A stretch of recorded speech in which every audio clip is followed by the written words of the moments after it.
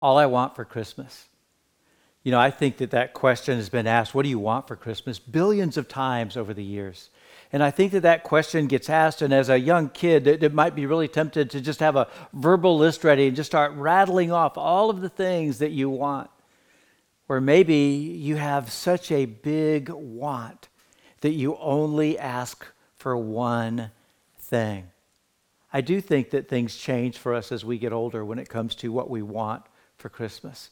That when we're young, all we want for Christmas is we want things from the people that we love. But as we get older, really what we want is we want more time with the people that we love. That's what we're after. I also think about that question that gets asked of what do you want for Christmas? I think that sometimes that somebody might be asking that question because you've already secured what you think is the perfect gift for somebody. And you've already got that gift, you've secured that gift, and you've wrapped that gift, and you're just keep asking because you just want to hear, what do you want for Christmas? And you're hoping to hear what you have already purchased for that person that you love and that you care for. I think that trees, wherever you gather your gifts and put them, I think wherever those presents are, wherever they're found, that I think no doubt that there are going to be several presents that are going to have wants written all over them, and people are going to get what they want. I think there's even going to be some surprises. And it might even be that not all the gifts are even out yet. It's Christmas Eve, and you still got a surprise or two that you're going to end up pulling out and setting out by the tree because you didn't want to give away that size and that weight and that package because you wanted that surprise. But here's what I've learned. That what we want, it isn't always what we need. That what we want, it isn't always what we need. I think that when it comes to the Christmas presents, I think we've all opened up something and went, that's what you got me? We've all had those kinds of gifts because somebody thought that we needed something, but it wasn't something that we wanted. Years ago, I had a friend that he got a gift, and he couldn't believe this gift that he had received. That his parents gave him the gift of a chainsaw. And he was so upset by that chainsaw because it wasn't what he wanted. He had some other things that he wanted. But his parents knew that as he got out on his own, that what he was really going to need was he was going to need a tool like that. And it wasn't until he moved to Alaska that when he had that tool, he realized that he was given a gift of what he needed. It makes me think about Mary and Joseph, that what they got wasn't what they wanted. When I think about what Mary and Joseph wanted, is I think that what they wanted is that they wanted a wedding. They wanted a wedding to be planned and to be done in their time. They wanted it on their terms and their way. I think what they wanted is I think they wanted to get married without expecting any kids. I think when it came to what they wanted, is that they wanted to raise their kids, as in their kids, not somebody else's kid. And I think that what they wanted wasn't what they got.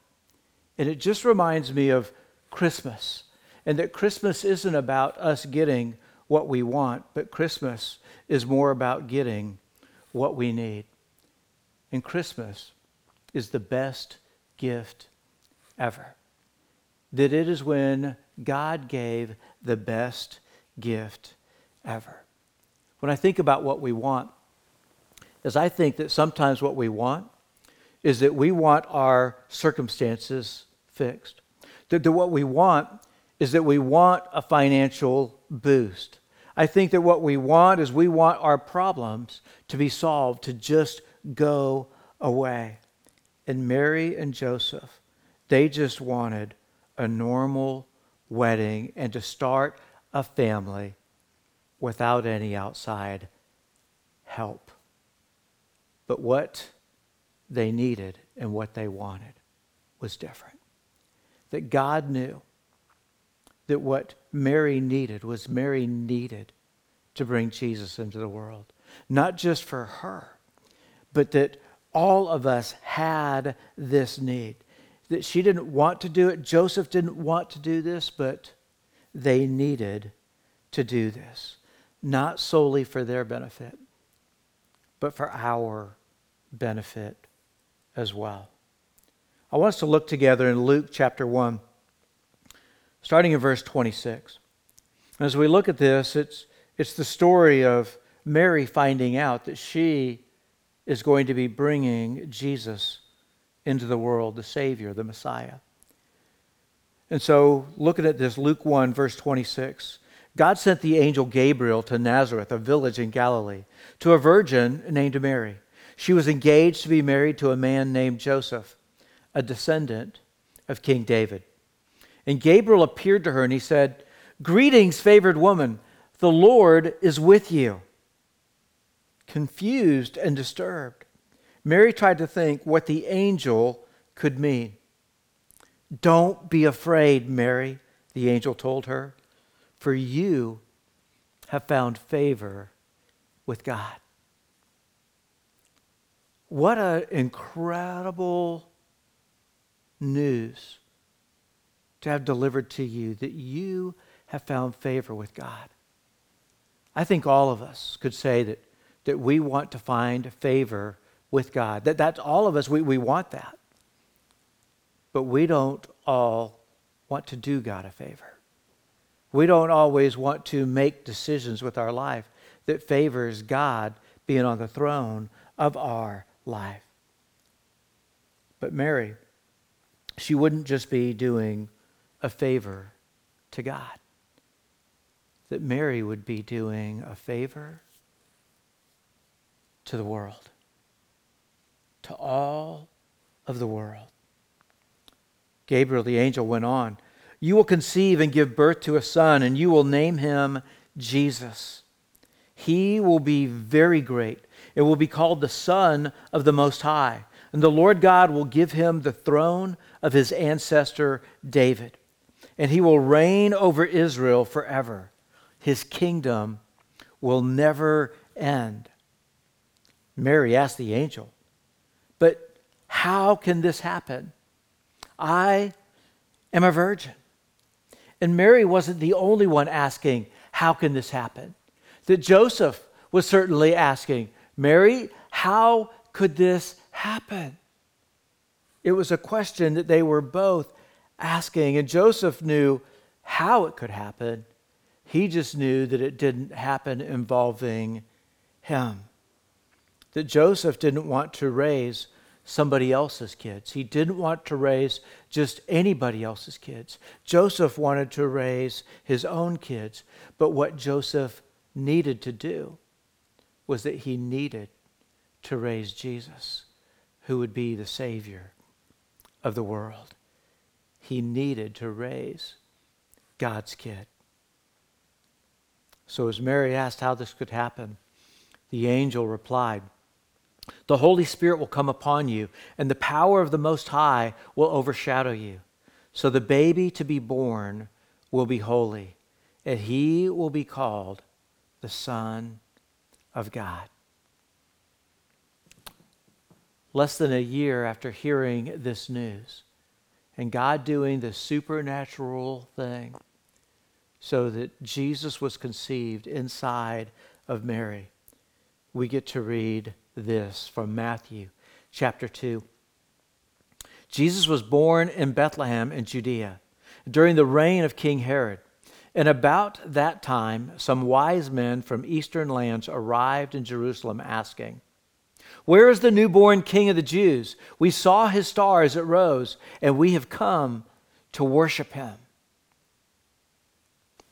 They came to worship a king, and they came to worship a God. And Gabriel told Mary that she would name him Jesus because he would save his people from the Romans. No, that's actually not why. He would save the people from their sins. So why a Savior for our sins? Why do we need the best gift ever to be Jesus.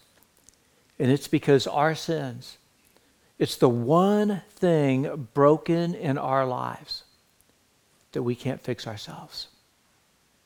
That it's the one thing that we can't do anything about ourselves. And the story of Christmas, it started in the Garden of Eden. That the story of Christmas, it started when sin entered into the human heart and the human soul. The story of Christmas, of Jesus coming into the world, it finds its significance not in Jesus' arrival, but it finds its significance in Jesus' ascension, when he returned to heaven after having given his life on the cross, after 3 days later coming back to life, after 40 days back on earth, and then ascending into heaven. And that ascension was necessary so that Jesus could send us the Holy Spirit. The message of Christmas is we aren't stuck in our mess. That we aren't stuck in our mess because we have a Messiah. There's a Christmas carol that has a line in it that says, "A weary world rejoices." And I think maybe 2020 might be the year that really brings that to light for us. That for Christmas, to get our mind and our focus just on who God is and what God has done for us. That God sent us his love, the best gift ever. And those shepherds that saw him, they saw him laying in a manger. It was such a surprise to see the Savior of the world have such a humble start. It's because he loves us, and he wasn't wanting to call attention to himself, but what he really wanted was to give us what we needed. Pray with me. Heavenly Father, thank you for the best gift ever. Thank you for sending Jesus, for loving us so much that you would give your only Son, that you would allow him to leave heaven and come to earth for us. He really is the greatest gift ever. Jesus, thank you for being willing to come, and even more so, for your willingness to be a sacrifice for us. May our hearts be forever grateful, and may we take this season and focus it on our gratitude for you. Jesus, it's in your name we pray. Amen.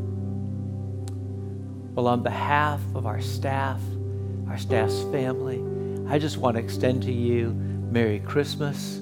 I hope that you guys have a great time celebrating with those that you get to celebrate with this season, whether you're doing that in person or doing that virtually. Look forward to being back with you guys on January 3rd. And if you want to give your best gift still, there's still going to be time. You can just follow the instructions on this slide and you can give your year-end gift. And we'll see you in 2021. Merry Christmas.